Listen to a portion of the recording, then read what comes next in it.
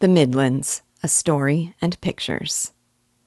George Eliot was the pen name of Mary Ann Evans. She wrote under a pseudonym to escape scandals surrounding her domestic situation. She was living with a man separated from his wife, but not divorced.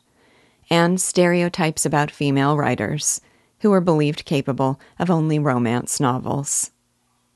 She grew up in Warwickshire, in the Midlands of England. A few summers ago, I took my children to the Cotswolds for 3 weeks.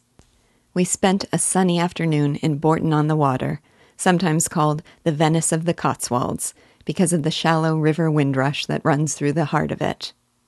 On that hot day, my kids enjoyed wading in the cold water and holding duck races down the river.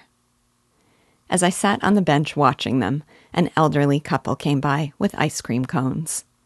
The man asked me whether I minded sharing the bench with his wife.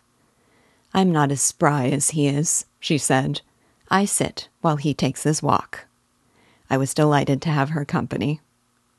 I asked where she was from, and she said, "The Midlands."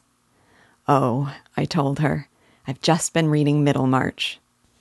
Most of Eliot's books are set in her home country in the Midlands, though our Raveloe is a fictional locale in that region. The woman heaved a satisfied sigh and said with a smile, "Ah, George Eliot." I wish I could have a similar communion with every random person who sat next to me on a park bench. If you go over to the Facebook group, you can enjoy some photos of the Midlands. Maybe someday you can go there, meet a stranger, and sigh over George Eliot.